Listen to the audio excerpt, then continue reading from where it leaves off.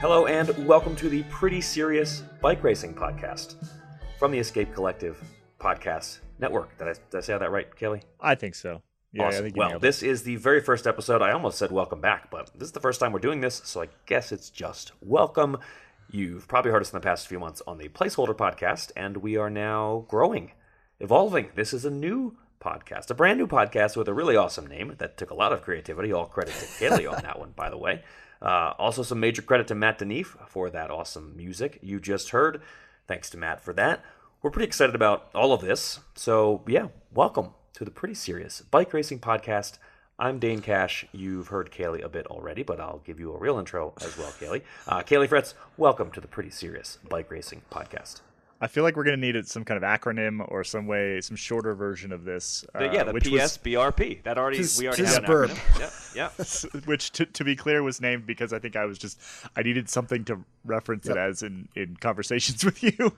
A placeholder from the placeholder. That's how all the best podcasts. It's a literal placeholder that became a name, which that's kind of what we do here. Very on brand. If you're listening, you've already heard a little bit in the background there of Cosmo Catalano. Cosmo? I mean, people welcome. Have heard me before if they've been listening to the placeholder. That's true. I had a guest appearance at Crossworlds. So yeah, welcome to the PSBRP. I am so excited to be here. I've had a lot of coffee, and I'm ready for this. That's good because I want you caffeinated for maximal ranting ability. And the fourth person joining us for the original, inaugural Pretty Serious Bike Racing Podcast, Episode 1, Ruth Winder. Ruth, a current gravel racer. I did check beforehand to make sure I could say that was the way to introduce her. But also a lifelong cycling superstar? Let's say superstar. A national champion here in the United States of America, winner of many bike races, multi-time racer of the race we're going to talk a lot about today, Strade Bianche.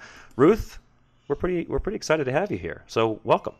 Yeah, thanks for having me. I'm excited to talk about bikes. It's so much of my life, so it's fun to be here, especially if I just get fun introductions like that. I'll try to keep it fun every week. I have to come. I'll be scrolling through PCS to find a new result to hype maybe every week. Yeah, I'm all for it. It is super handy to have bike racers on the podcast when PCS exists, because I can always check like, all right, when's so and so's birthday, and what race did they win? You mentioned being excited to talk about bike racing, and I'm very excited to talk about bike racing, and I know that Cosmo's always excited to talk about bike racing. And as I noted to Kaylee a few minutes before the podcast started, I think we're all just very excited to talk about bike racing. I know I'll just talk about it to anybody who will listen. And I think we wanted to have a little section here to tell people what the heck we're doing here. We're coming to you on this first episode on the feed that you've been listening to, the placeholders and the Geek Warning. What are we doing here? What are we doing at the Pretty Serious Bike Racing Podcast? And I figured the best person to answer that might actually be Kaylee, because we'll just talk about bike racing to anybody who will listen. Kaylee, why are you giving us a platform? That's the real question. I think that's what people probably should know about. I think the answer is quite simple, which is that we know that there are a lot of people out there who want to hear us talk about bike racing and would like to hang out with us in their ears talking about bike racing. And to be perfectly honest, the placeholders is a little bit less of a serious bike racing podcast. It's not even close to pretty serious, I would say. In fact, there are tangents galore, and we kind of go off on lots of weird little avenues into dead ends. And yeah, it's we've never been all that focused on like racing analysis and really digging into the how and the why things happened in bike racing. Placeholders has always been more about what are the big stories of the week, and let's talk about those and make sure we keep people informed and hopefully slightly entertained. This will be a pretty serious bike racing podcast. I mean, does what it says on the tin. I think that's a good way to think about this one. And yeah, it fits in with the rest of the sort of Escape Collective podcast network, I think, pretty well. Side note, if you're listening to this, you're subscribed to the Placeholders podcast probably. Now would be a good time, if you haven't already, to go sign up for Escape Collective, because we are still in our founding phase. We are not, as of yet, to our target, which means, I hate to have to reiterate this, if we don't get there, all of this disappears into the ether with a soft scream. And so I would really appreciate it if you would head over to escapecollective.cc and sign yourself up. If you like this podcast, if you like our other podcasts, to keep them going, we need your support. So please go do that. Is that an adequate explanation, Dane? Yeah, and I would second the thing you just said about going over, signing up, because I don't want this to disappear in the ether. We just started. We got to have at least a few episodes. It'd be sad. Yeah, it'd be real sad. Well, thanks for telling us why we're here. That's good. That's good to know. I'm glad to now know why I'm here. And we could just get into talking about bike racing. It is the Pretty Serious Bike Racing podcast, and we were very lucky to have some pretty serious bike racing over the weekend. Some pretty serious bike racing that was, I thought, very entertaining. I thought we had two great editions of Strade Bianche, the white roads, and why don't we just talk about it? That's what we're here for. So I figure we'd talk about the women's race first. It did happen first, and that was a very entertaining event. It was a race that really kind of came down to the wire, and that kept it interesting throughout, although always this race is interesting throughout. I would say that we are typically watching races that are interesting throughout at Strade. Cosmo, before we go any farther, I didn't put this in the run sheet. I meant to, and I forgot. So it's not in the run. You're not going to be prepared for this. I just figured I was going to ask you, okay, without any preparation. Could you give us like a 20-second explainer on like maybe how this race was taken to victory? I like how you phrased that. Thank you. Yeah, it's we got 46K of coverage, which is pretty solid for Women's World Tour race. And what we started with was very stop and start racing. A lot of either very aggressive, unsustainable attacks or riders sitting all across the road looking at each other. Around 40K from the finish, Kristen Faulkner from Gieko Alula went clear in a way that was very much not a unsustainable attack. It took her, I think, about 2 kilometers to catch one rider who was off the front. So very kind of steady pace.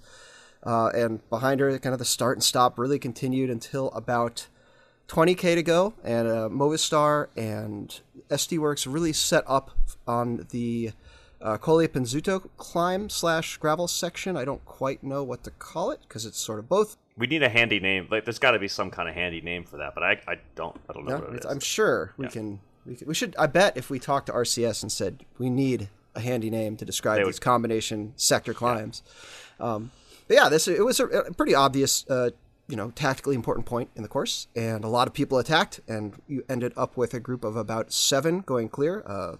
Annemiek van Vleuten from Movistar, Cecilia Uttrup-Ludwig from Suez FDJ, I think is the name of their team. Park Petersen was there, and they all kind of got clear, stabilized, and then Demi Vollering from SD Works took off. Kopecky was in the group behind to watch attacks for her. She went clear about 17K to go, and all of a sudden there was a horse in the middle of the race course. I think we can get to that. Yeah, I think we get a whole horse segment coming. Nice. Okay. I did write horse on the course in all caps in the run sheet. Yeah. So the horse was on the course. The horse went off the course. The next climb, the last gravel section, Kopecky, her teammate, somewhat surprisingly came across, and the two did a team time trial to the bottom of the final climb, where they caught Faulkner. It was not the smoothest catch I've ever seen. We'll probably talk about that.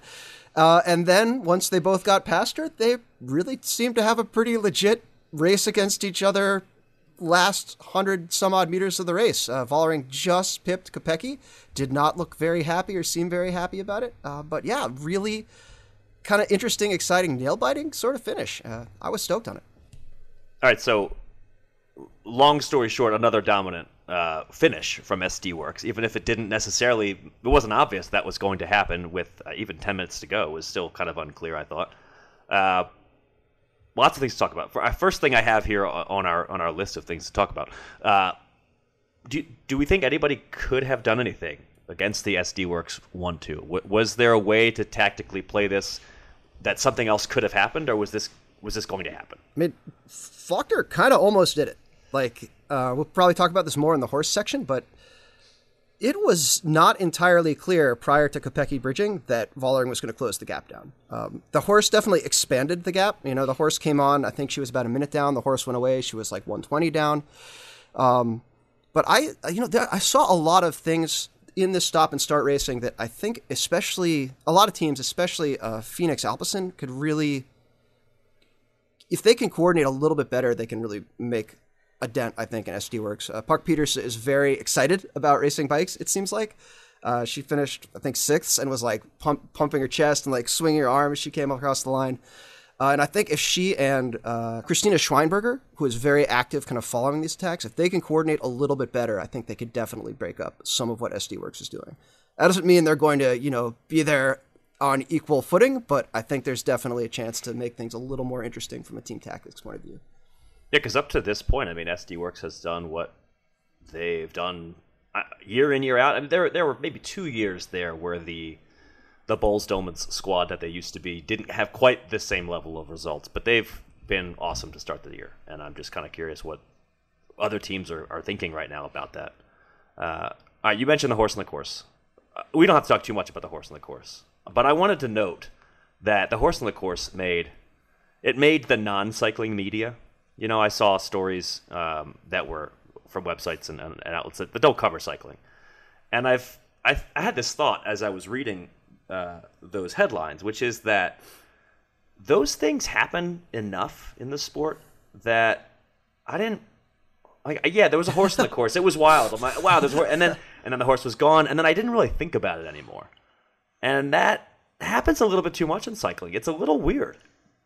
I mean, Ruth, as somebody who's been in a bike race, I don't think with a horse, has anything weird jumped in front of you in a bicycle race before? I mean, the classic dog on the course, maybe a pedestrian that didn't somehow get the cue that there was a bike race coming through. But, no, that was the first time. And I couldn't help but think, oh, my gosh, what would I have done if I was her, in that situation? What do? You can't ride to, what if the horse turns into you? It's much scarier than, a little dog or something, running alongside you. It's this huge, massive horse. So she screamed and you could hear it on the audio, and I would have too. It would have been terrifying, and I love horses, but I still would have been just so scared in the moment, I think. I was pretty impressed how she handled it. I mean, she just kept racing and fast, and the horse eventually, actually we should say the horse eventually fell. The horse is okay though. Yeah. The horse is okay. The horse took a corner a little too hot, as if it were the Giro. But it got up, and as far as we know, I'm only making these jokes because as far as we know, the horse is fine. I wouldn't. It was confirmed. Somebody on Facebook confirmed that the horse is fine. Yeah. Okay. Good. Because I don't want to keep it while it's down. Okay.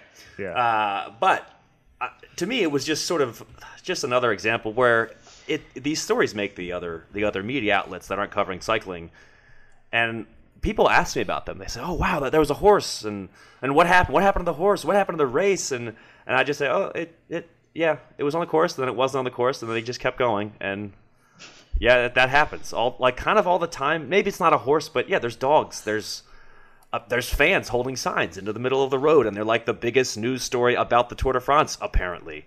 But I feel like as a racing fan, we just see it maybe a little too much. I don't know.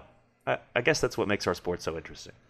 I want to return to a previous question, Dane. I want to return to your what else could teams do question, right? Yeah. Because if you just pulled up the last 3K of this race, you would have been like, well, that feels inevitable. SD Works was far and away the strongest team in the race, and then nothing else is going to happen. But you also mentioned there that Faulkner was able to get a sizable lead solo because of this sort of stop-start nature of what was happening behind. And I don't know, Ruth, I'd like your take on this as well. Was that a moment of really good timing? Was it a moment that others could have taken advantage of? Was it just the fact that it was just her going that led to that kind of not working in the end, but coming pretty close? I mean, really, really close to working. Like, what was it about that moment and that attack, which, Dane, I think you said earlier, it was a bit of a weird one that kind of went slowly, or it was Cosmo, a bit of a weird kind of slow attack. How did that work? Why did that work? Ish. I think, to me, it's at a point, right, like we'd just had Swinkles off the front with an attack, so they'd already kind of gotten used to the fact that maybe somebody was up the road. It's at a moment where you're on a big paved road, it's kind of smooth, people are probably eating and drinking, you have 40k left to go, so everyone's just getting mentally prepared for like the really, really hard part of the race that's about to come. And then they're probably like, oh, it's Faulkner, like, yeah, she's really strong, we'll keep an eye on it, but like, we don't need to go with her right now, we're waiting for a more kind of, I guess, iconic moment to be going on the steep dirt climb, something like that. So people just kind of like let it go a little bit just because it's like, oh, I don't want to work. And most of the time at that point, a lot of the domestiques have done a lot of work. They're not there anymore. The peloton is smaller. I still felt like it was a pretty good sized peloton at that time, but like a lot of the workers have been gone and have been given a specific job to make sure that their lead rider is in position going into the next gravel section. So then when she went, and then you could definitely see Movistar and SD Works start to do a lot more work as we got a couple more kilometers down the road. And then, yeah, I think like actually as it reduced, the only thing that I think would have been interesting to see what would have changed would have been if Annemiek van Vleuten wasn't even in the race, because although she wasn't like performing maybe as the way we have seen her in the past, just being there is just like a deterrent to everybody. It's like everybody else is just like, oh, she won't want to lose, so she'll do it. Or she also had a teammate in Liana Lippert who's proved to be super strong lately. So, you know, if you were the one without a teammate, like Nivea Doma, I'm not sure that Puck really knows. She's super strong, obviously, but maybe she's still learning. It kind of shows she does like a lot of work necessarily when she doesn't have to. So there was that. And then Cecilia, like if they hadn't had those other characters close to them, maybe there wouldn't have been hesitation. It did seem like they struggled on the climb anyway, so who really knows if that would have been an option to go with Kopecky when she bridged over to Demi. But I do think that by her just being there, that she was just a deterrent. My big what if is Marta Cavalli, because I feel like Uttrup Ludwig was so close to bridging up to the two SD Works riders, and with another strong contender on her team in the group there, I think we're looking at a totally different tactical situation in the finale. So we should talk about the catch. The moment where Faulkner was caught was there was argy bargy, which is I don't know, one of my favorite Britishisms. I've really come to love that one. I don't know if you can hear it in Ruth's accent there. She, British parents. I was born in England, yeah. Yeah, you're born in England. Maybe you can give us a brief history of the argy bargy some other episode. We're not going to do it right now. Well, I do also want to get your take, though. I mean, on the level of argy bargy. Where do you rate that, Ruth? Was that acceptable argy bargy? Was it unacceptable argy bargy? I mean, I'm still kind of giggling it when we bring it up, because I think she was just probably so dead at the time that she was like, oh no, what's happening? And I was like, oh, I'll close the door, because it didn't make a difference in anything at the end of the day. And it was just a little bit funny to watch to me. I was just like, oh no, what's happening? But it wasn't, I mean, you can close a door if you want to close a door, but they weren't sprinting. And we've seen it, like, I remember what was it at the time, whatever SD Works, way back when Mara Abbott was racing the Giro, and they all like boxed her in, and Mara didn't know what to do, so she like chucked her water bottle on the ground. So like I've seen it in racing before, like, but I mean in the end it didn't change anything. I think it was just her being trying to do everything she could. It was like she closed the door in a wall full of doors. Like there were more doors elsewhere, so it didn't really matter. Okay, that door closed. Bullring's like, there's another door to your left. I don't know if you knew that, Kristen, but I'm gonna go that way instead. So in the end, yeah, like you said, there's not a massive impact on the finale. Although maybe sort of a frustrating moment, and a bit of like even a small gap. Because there was a bit of a gap there that was then created to Kopecky. Even a small gap, when you're that fried, you're not going to want to close it, and she had to. So I mean, we saw how close that finish was, right? Like that, another elbow or two, or she, Vollering rides, really tries to force that issue and maybe like bangs into Faulkner's rear wheel and really has to, because she kind of like eased off after she bumped into the fencing, rode back around, caught up to Kopecky, but like that costs you a lot. And when the margin is that close at the line, you have to imagine that every little extra effort is taking something out of you. But as far as the argy-bargy itself goes, from my uninformed Category 3 perspective, like one of my pet peeves is someone riding in a place that is objectively not a good place to ride and then getting mad when something bad happens to them. I think Vollering saw a space to ride and just figured that Faulkner wasn't going to move over. And then when she moved over, really, really tried to force her way through there when she clearly didn't. She wasn't in a place where she could realistically push her way through. So it was just, for me, it was a very stubborn kind of from both riders. It looked stubborn, at least to me. And I think that's, part of that is like, that's what it takes to be a pro racer, is that level of hard-headedness. But no, I was a little bit surprised how mad the internet was, which I maybe should never be, but there were a lot of people who were kind of calling for Faulkner's head. And I was like, whoa, like this is a racing incident. This is okay. I feel like if she'd swerved another time, then that might have been valid. Yeah. But like a single swing over the right, I mean, you could absolutely make the argument that like at that first swing, she didn't really know. She didn't look back. What was happening. She didn't look back. She was just swinging, right? Mm-hmm. Which, I mean, if you watched any of the riders that were coming in behind them, there was plenty of swinging happening, right? Like people are literally like postmanning across, up that climb. So I don't. Not like the classiest move I've ever seen to stick an elbow like that, but at the end, I've seen far worse. And to be honest, when you're going like 8 miles an hour up a final climb into Siena, the consequences for something like that are relatively low as well. Yeah, that climb is super steep. I feel like it's steep enough that I'm willing to kind of give anybody a pass for a momentary lapse on a climb like that. All right, well, you mentioned, Cosmo, what happened next, which was the sprint, and to me, that I really enjoyed watching a teammate head to head.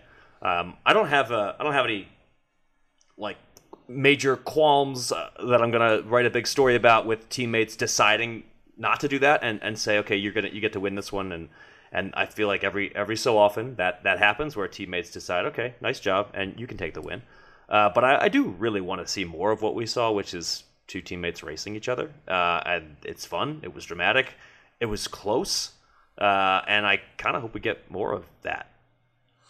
So I posted a little bit about this on the Escape Instagram, and somebody made a good point, which is that neither of them looked happy at the finish line, which tells me that yes, they were racing each other, but there was some communication errors somewhere in there. And then I'm gonna read a quote out from Vollering.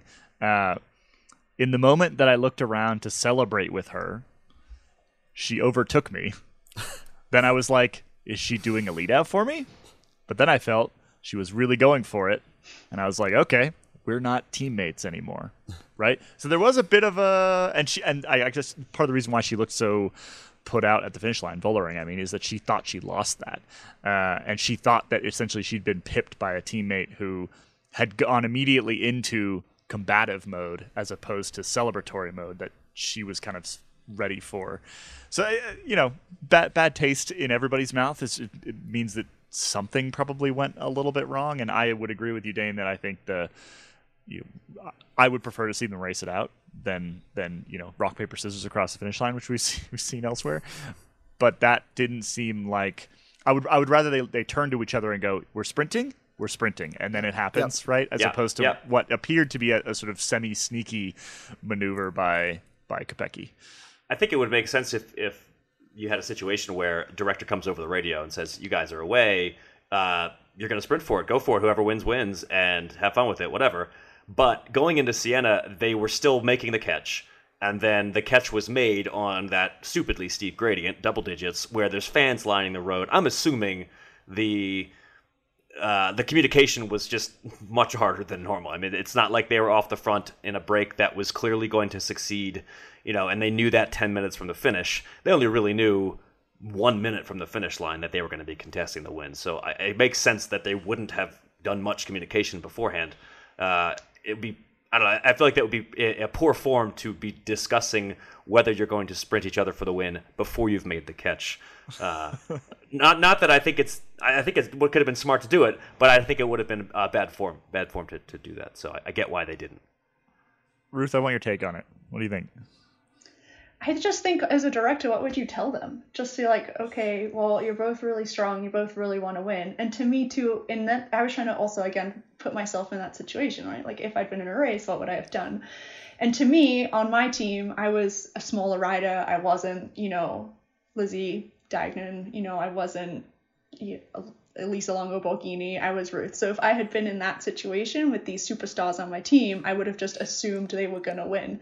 It wouldn't have really been a question, but, Vollering and Kopecky are kind of more on the same level. They both have won really big races. They both have this ego, and neither of them are going to look at each other and be like, oh yeah, I don't get paid nearly as much as you do to do this job. Obviously, you're going to win. So they looked at each other and were like, I want to win this race. Like, I'm not going to back down. And so what would you say? Like, how would you, even as a director in the radio, say like, okay, do this? So to me, maybe they should have chatted. But again, there wasn't really any time to chat about it. I also wouldn't have felt that they would talk about it before they caught Faulkner because it was so close. I'm sure they both had confidence they were going to catch her. But I don't know how you really discuss it. And to me, it did seem like Demi was just going as hard as she could up that climb. And then when Kopecky came around, she was a bit surprised. Kelly, you mentioned that they both looked upset, and I actually thought that Kopecky looked like smiling and like, man, what a rousing finish. And Vollering looked over like, WTF, like very like, what did you just do, kind of thing. It was interesting to watch the post-race interviews with Vollering because Eurosport had a reporter basically there to tell her, hey, you're the winner. And she was still very kind of cold and sort of warmed up to like, okay, I won. I'm happy now. And you could see the things she sort of said, like her attack went at 17K, and she was very specific, like how we discussed. Like that was the pre-race plan. And she kind of, the way she described Kopecky coming across on the next climb was very, like she was said literally, then suddenly Lotte was with me. And then Lotte's a killer. I was a bit surprised by her action. It was a bit excited in the finish. Very much, it seemed to me like she was completely taken aback by everything that happened kind of from 10K on. And very much like, she said something in the official winners interview where she was very much like, I really like this race. And she kind of cried a little bit because I think it was Chantel Black who told her like, hey, you need to believe in yourself, like you can do this race. And she had all these things happen, like that horse jumping out in the course, the surprise arrival of her teammate, who is objectively, I think, on paper, a faster sprinter than her, to kind of have all that happen and to kind of come into the finish and still win this race. Like it's an emotional journey, I feel like. To me, one of the biggest standouts is the fact that no matter what happens with whoever's standing on top of the podium, it's just another big win for SD Works, by the way. And the team has been great to start the year, as they so often are. When we were planning the podcast, I was trying to come up with fun segments to do. And one thing that I really want to do in this show is talk about some unheralded performances. And Cosmo, as you pointed out, there was a performance from the SD Works team that may be a little bit less heralded than, finishing on the top step of the podium or in second. So, yeah, your unheralded rider for the race, Cosmo. Actually, you know what? First, let's go do a little sound effect. I'm gonna go look for a sound effect here. All right, here we go. All right, Cosmo, your unheralded rider for this race. Go for it. Mishka Bredewald, I think I'm saying that correctly, of SD Works, did a ton of, during that stop-start racing, really worked hard to keep everything together and then made a big effort at the bottom of the Colle Pinzuto to really line things out to set up the eventual contenders in the race. And I think it's easy to talk about how strong SD Works is based on, these superstar riders, but there are a lot of people setting things up and making sure they can perform at their max. So I thought that she had a great day. I think they've done a really nice job of that throughout their existence, whether they've been SD Works or Bolsdomans, in having not just the, now it's the Vollerings and the Kopeckis, and it used to be the I mean, a long list of stars, really. Van der Breggen and Chantal van den Broek-Black, and then before that, Dijknen. Yeah, but they've always also had just quite a few really strong riders who have been willing to kind of put their own ambitions aside for the team, and I think that's a big part of the reason why they've been such a dominant squad. It's just such a strong team, top to bottom, and there's only I think only a handful of other teams. I think you can really say that just top to bottom, they've got stars at the top and also a lot of quality and sort of the domestiques as well. Anyway, thanks for heralding. I think we should do as much heralding as we can so I can make that stupid sound as often as I can. All right. I think we've covered the bases for Strade Bianche women. Do we want to jump into Strade Bianche men? And if so, without any preparation, Cosmo, would you be willing to give us a 30-second rundown of just a really quick rundown of what it was that led to the winning of the race? I can attempt to do so. Okay. I think we got coverage from about 90K. There was a 3-rider break. Around 50K to go, Alberto Bettiol jumped out of the group. Got a little bit of a response, I think, from Baggioli on Quickstep Soudal, and also one Tom Pidcock. He also got a response from Kaylee in our text messages. You quote, like a spicy Bettiol. Is that said like that's a spicy meatball? That's what I assumed. Yeah. So I have Italian heritage. I can say things like that. There we go. So he drew a response from multiple people, including Kaylee. I was actually surprised at the relatively small size of the response, especially given where Pogacar had attacked in a last year's race. But those guys got away. It was pretty calm until Van der Poel basically attacked the feed zone at 42K to go, and then didn't really do anything after that except consume camera time.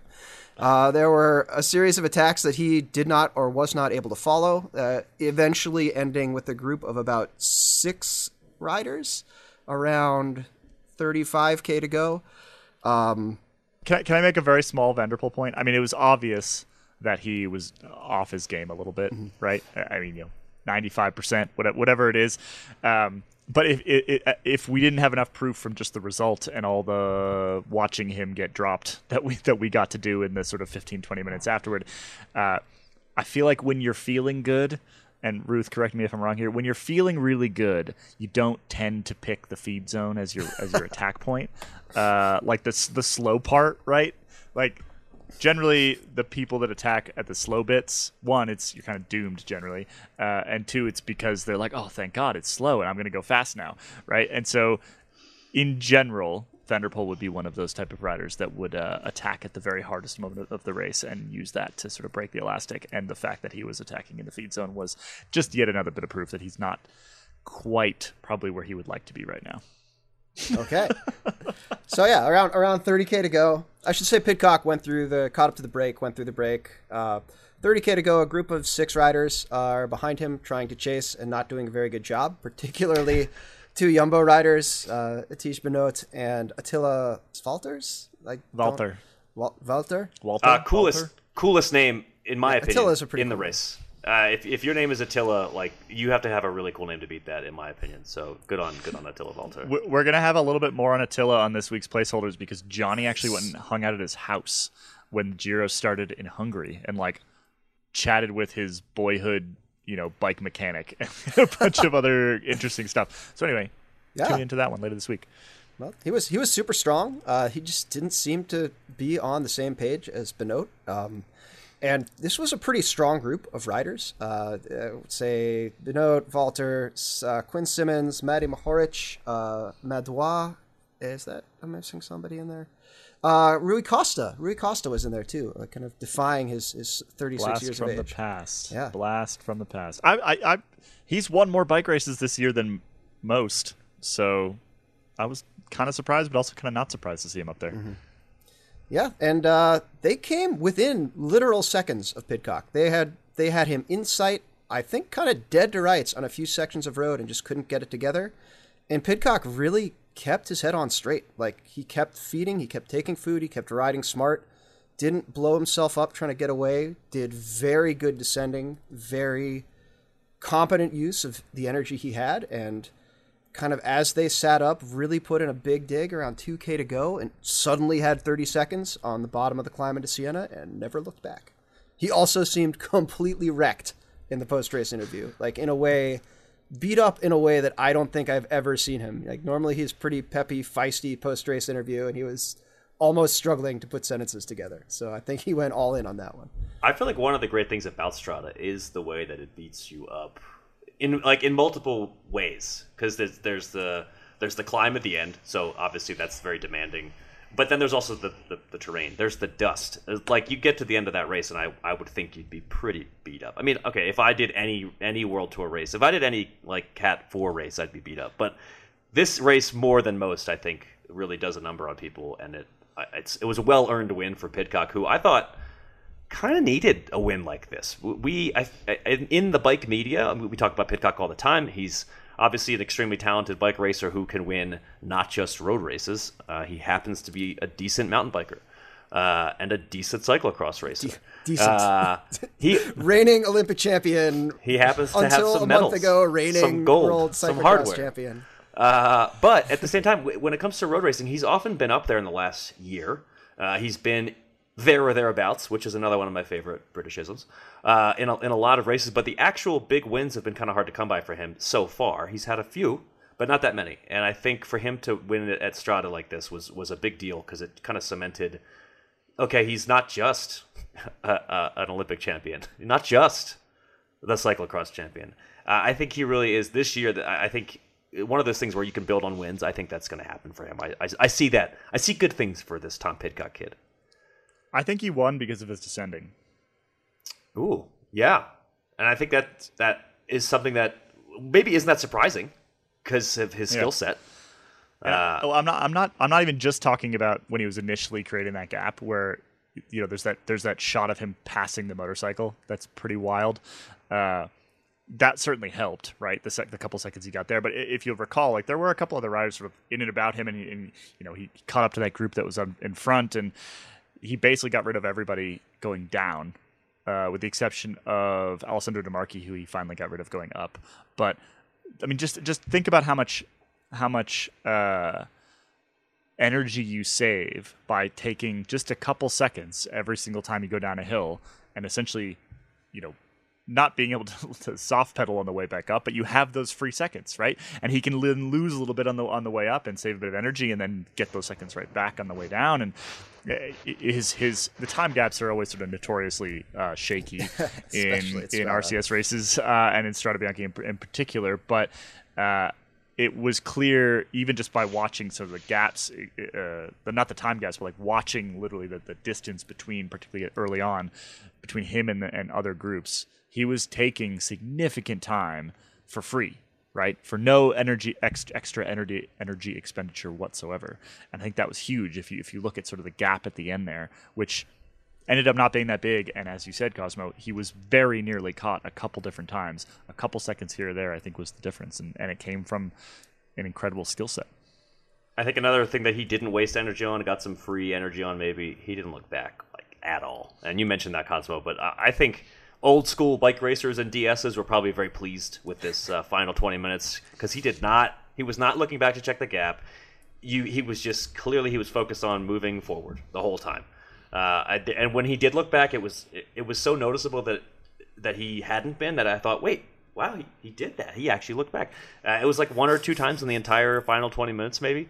And I think that, to me, again, that says a lot about his drive, and I think it's also just sort of where he is right now. He's really, really motivated to win a bike race, and he's going to give everything to do that. And yeah, he went out and won it at Strade. I am a little curious. I mean, you mentioned, Cosmo, the lack of cooperation a little bit from the two Jumbo riders. They were the team that had firepower in numbers. I mean, it was 2 riders instead of 1. It wasn't like they had 8.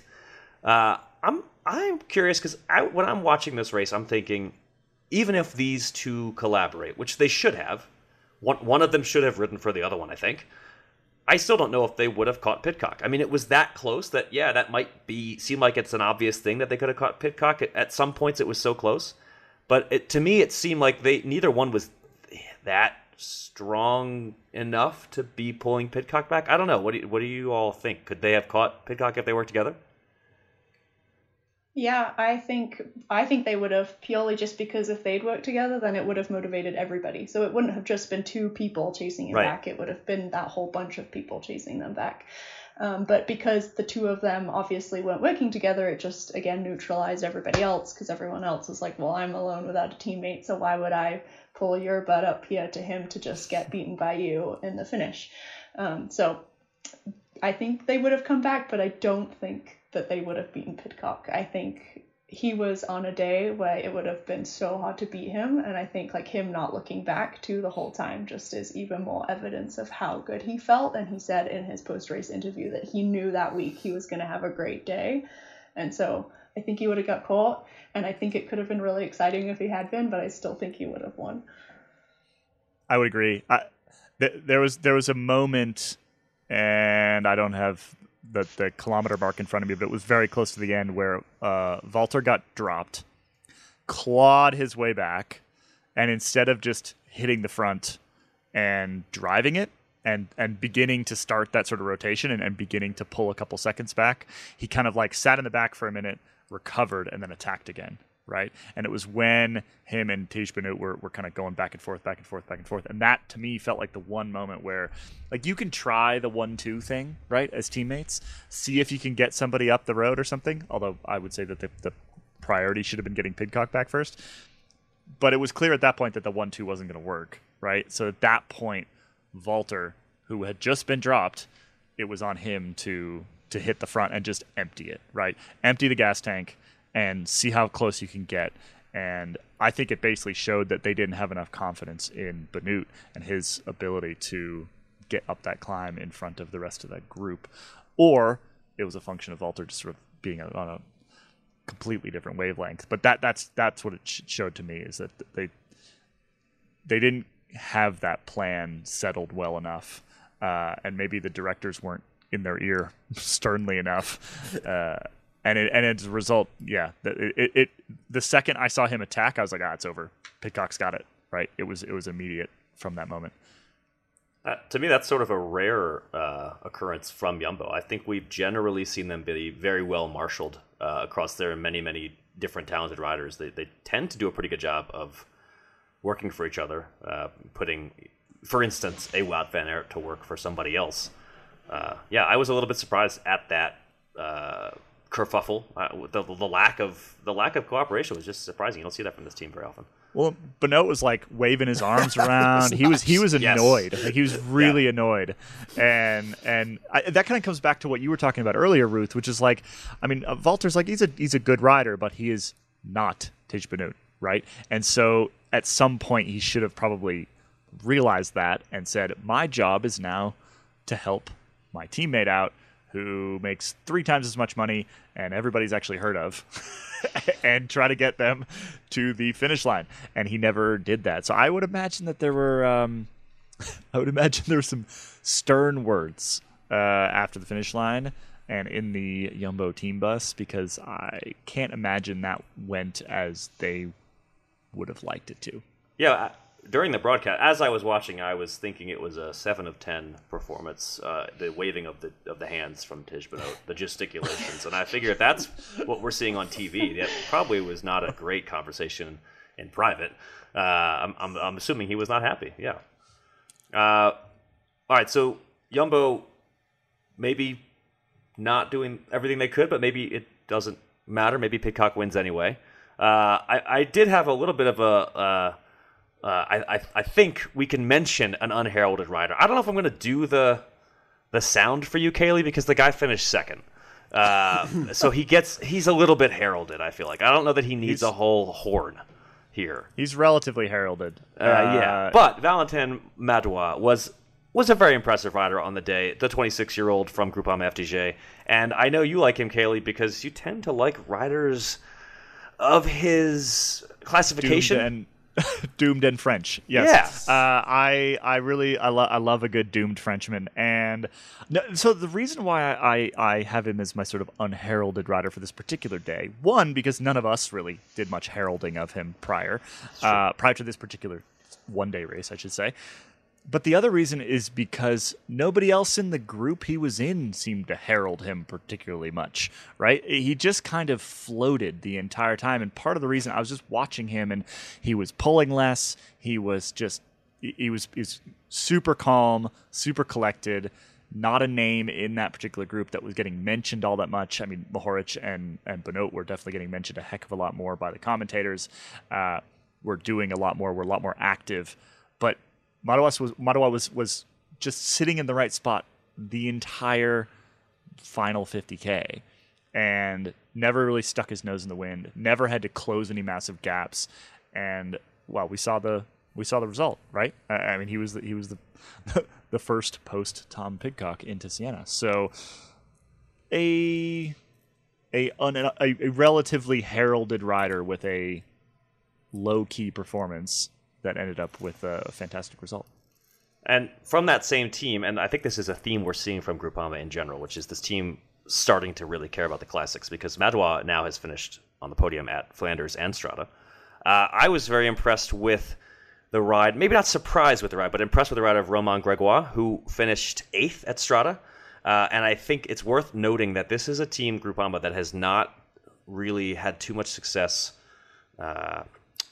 turning young prospects into big stars. The main reason being that they just don't get many of the young prospects. Those riders go to Ineos and UAE and Jumbo lately. But Gregoire is a really major young talent. He's 20 years old, and he won the younger rider versions of Liège, and he won the Baby Giro. He won a stage at L'Avenir.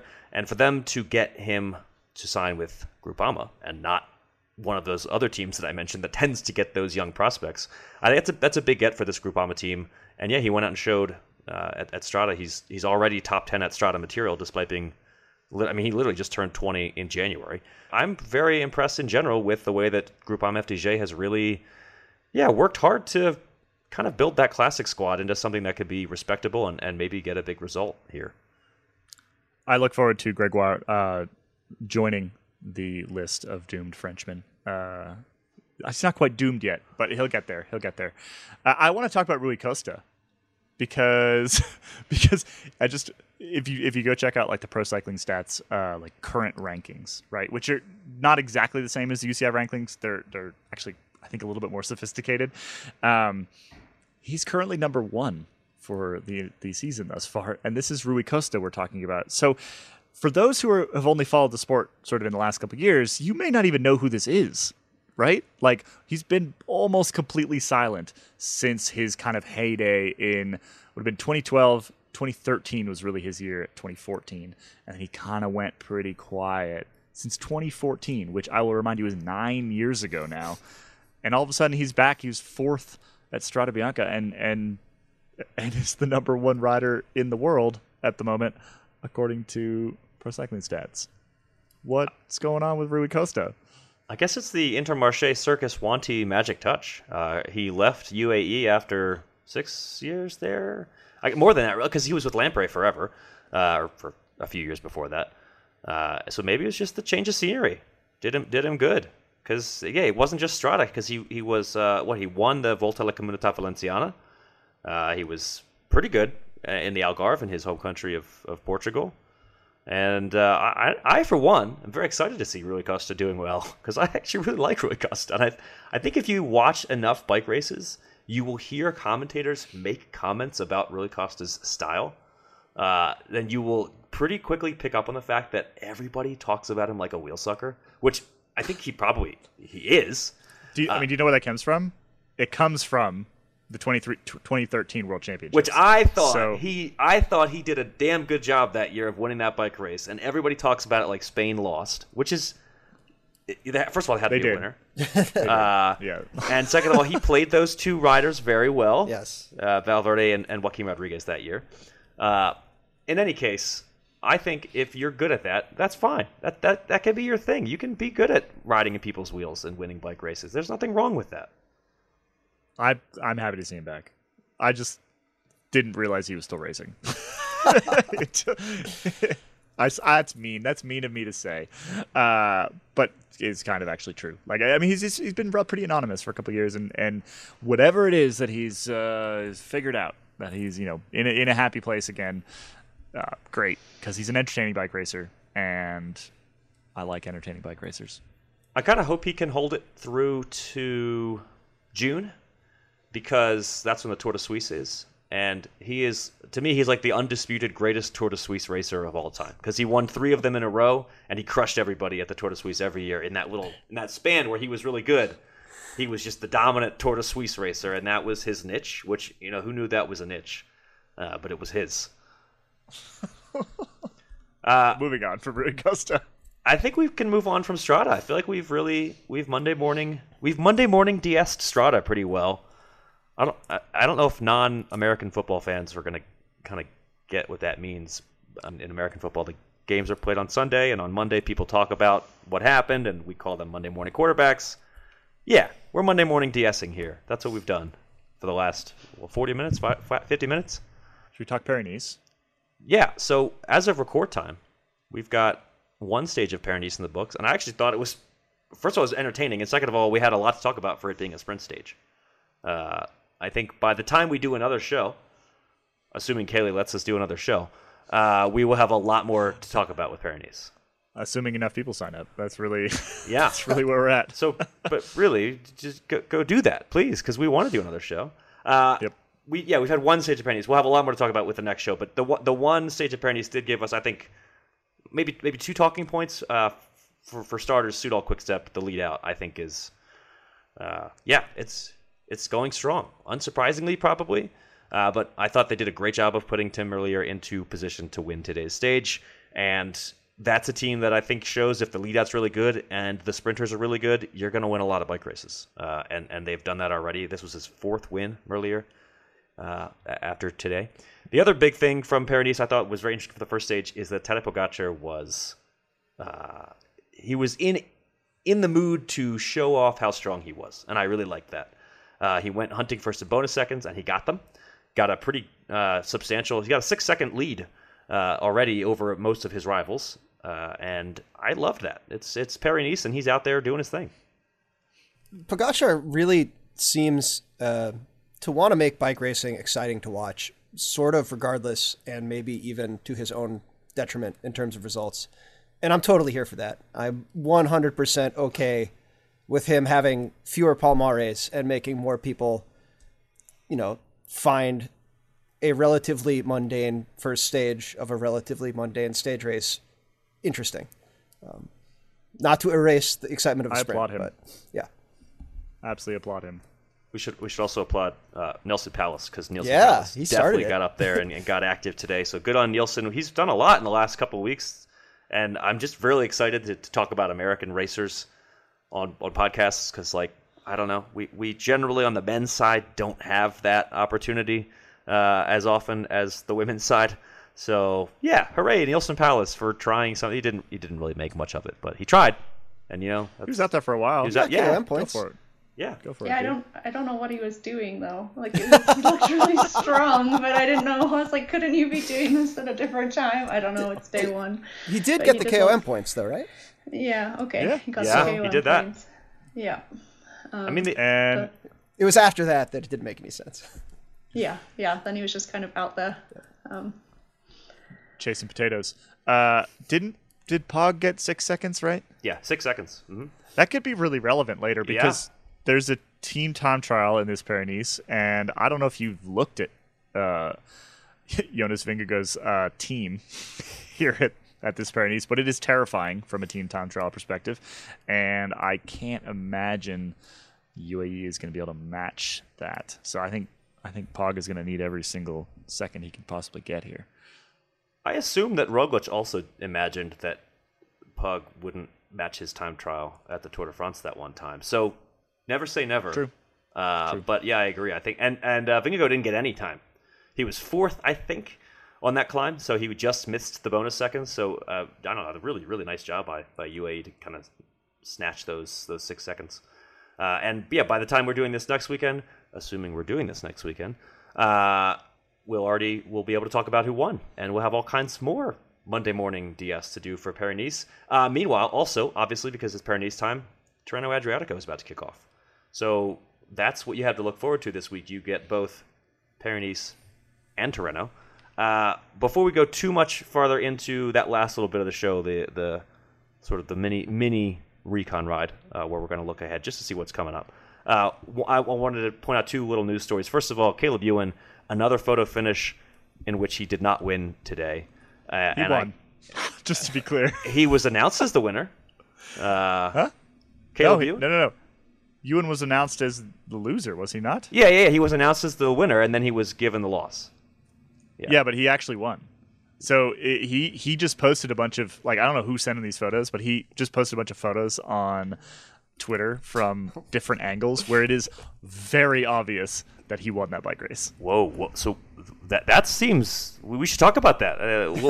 What's happening there? Who do we call?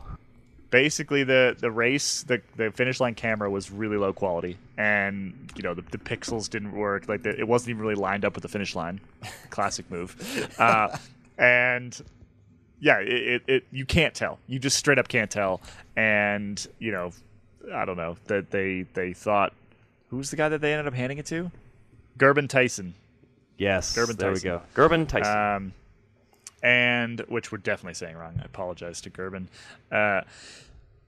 But yeah, like I said, Ewan tweeted these photos where they're kind of from like the front and to the right a little bit, and so you can't really you can't line up the wheels, right? But you can see that one of them is just like 3 or 4 inches further over the line than the other.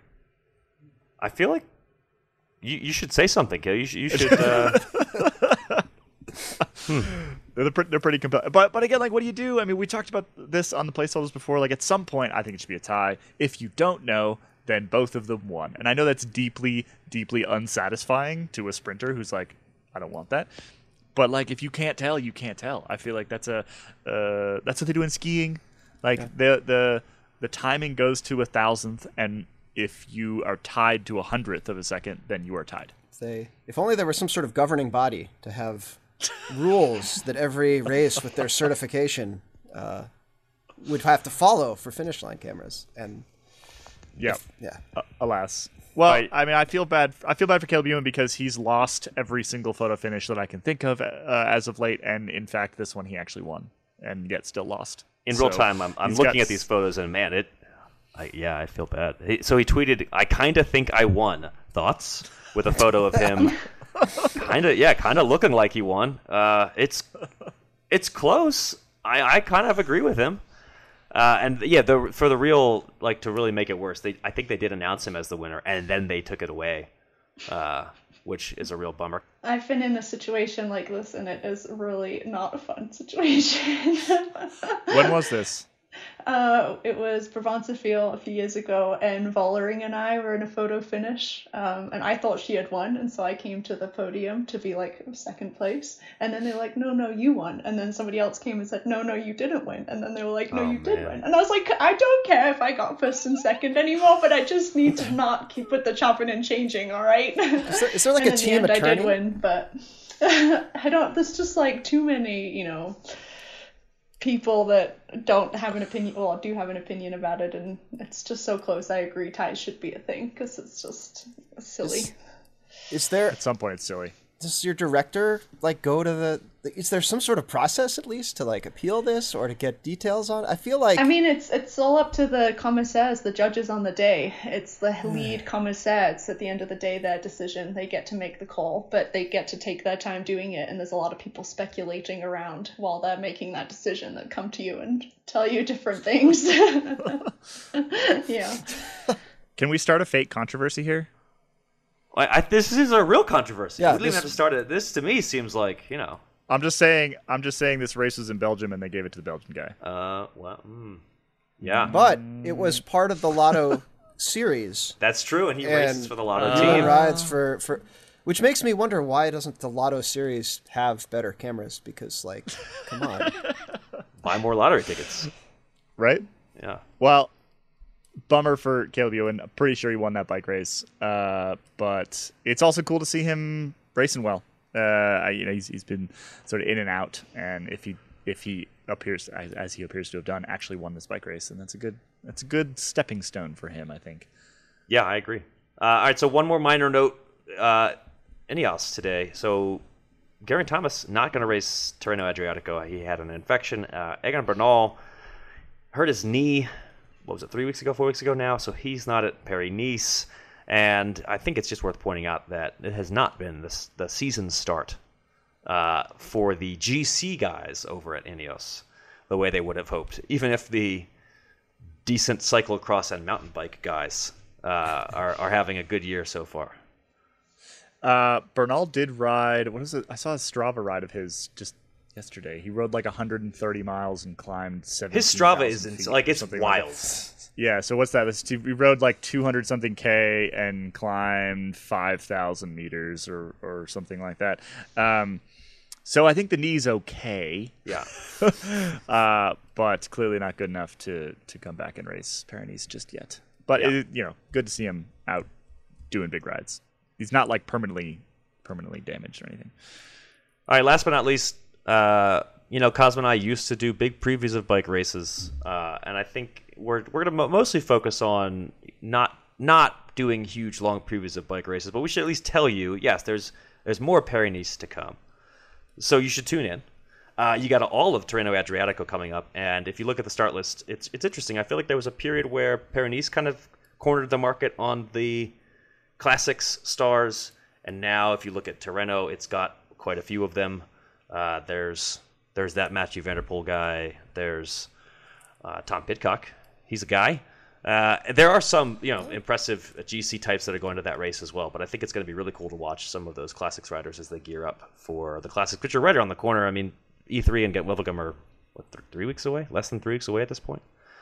So that should be a fun one. Definitely worth tuning in. It doesn't have a team time trial like Paris-Nice has, which inherently makes it a better race because team time trials are stupid and worthless. I love team time trials. We can talk about that later in the year, but we don't have to go into. We'll save that conversation. We're out of time today, but I will not forget that. I feel like we've gone over this. I know Cosmo and I have gone over this before. I hate individual time trials, but team time trials are sweet. Terrible. Lastly, on the calendar, Ronde van Drenthe is next weekend. So by the time we're recording our next show, we'll be able to talk about that, which is I'm pretty stoked about that. That's a real chance to see some actual Classics racing at the World Tour level, and it's a race that tends to be, I think, a pretty indicative race of form, and that's gonna be on March 11th in the Netherlands. Hopefully a good one. We'll see what happens, and we'll have that to talk about as well when we come back, if we come back, for the next episode of the Pretty Serious Bike Racing podcast from the Escape Collective Podcast Network. I think that's it, though, for this week, unless there's something I missed. Have I missed anything? People just need to sign up. People need to sign up. escapecollective.cc. Go sign up. You support this podcast, you support the rest of our podcasts, you support a whole bunch of pretty fantastic journalists with an effort that is membership driven, membership led. We're working for you now instead of working for a whole pile of endemic advertisers, and that feels really good as somebody who makes content. It allows us to say no to things that we don't like, and that's what independence is. So that's us. Sign up if you believe in it, and sign up if you like this podcast. Because I wish I was kidding, but I'm not kidding when I say that, like, if we can't make this work, every single one of us has to go find another job somewhere. It's just the reality. We got bills to pay. So this is a big moment for the whole crew here. Yeah, I really don't want to do that. So please sign up. No. Because actually, I love talking bike racing. I love talking to Kat about bike racing. I like hearing Cosmo talk about bike racing. And it's pretty sweet that we get to just like, oh, hey, it's former U.S. national champion Ruth Winder. We get to have a conversation about bike racing, and we can only do that if you guys sign up. I actually, for one little note, I mean, we do want to make sure that people are aware. If you don't sign up, there won't be opportunities for Cosmo to go on rants about things on the podcast. And we didn't really get that this show because I think we're trying to save it a little bit. we very briefly mentioned the Vanderpool. Maybe getting a little too much TV time, but hopefully by the next show we'll have more support for a big rant, which is what I really want. Yeah. I was going to say, if you don't like the podcast, also sign up, and then you can say, Kaylee, I gave you money. Please get rid of this podcast and get a better one. So either way, you should be signing up. Yep. All right. Well, I think that's it for us this week. Thank you for joining. Thank you for listening to the Pretty Serious Bike Racing Podcast, and hopefully we'll see you next week. Bye, everybody.